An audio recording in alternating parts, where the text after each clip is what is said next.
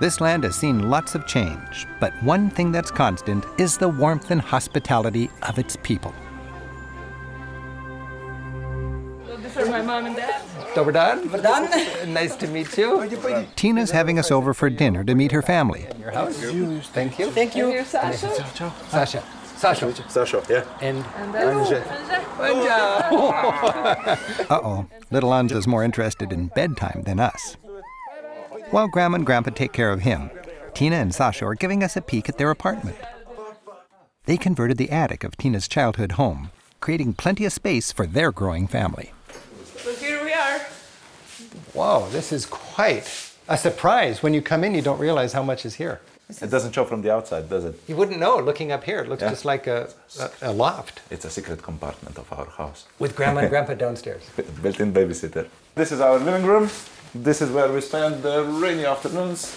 This is very comfortable and very spacious, really. Above Grandma and Grandpa's.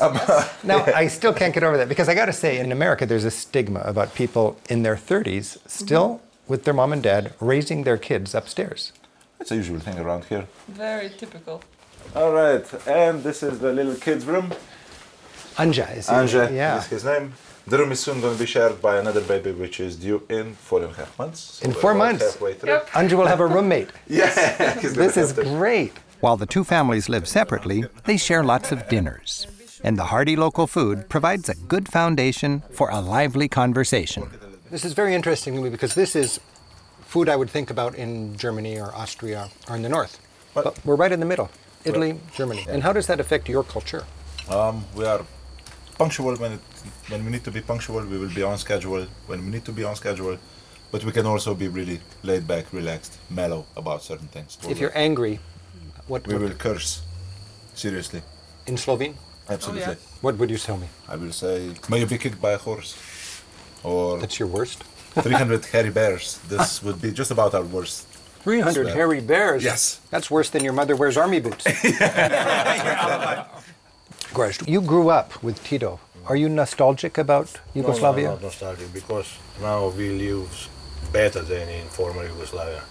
But there in former Yugoslavia there are good things and also bad things. Maybe one of the better things was for young families, because they can get apartments, they can get a job. Bad things about Yugoslavia was maybe because there was not good stimulation for good workers.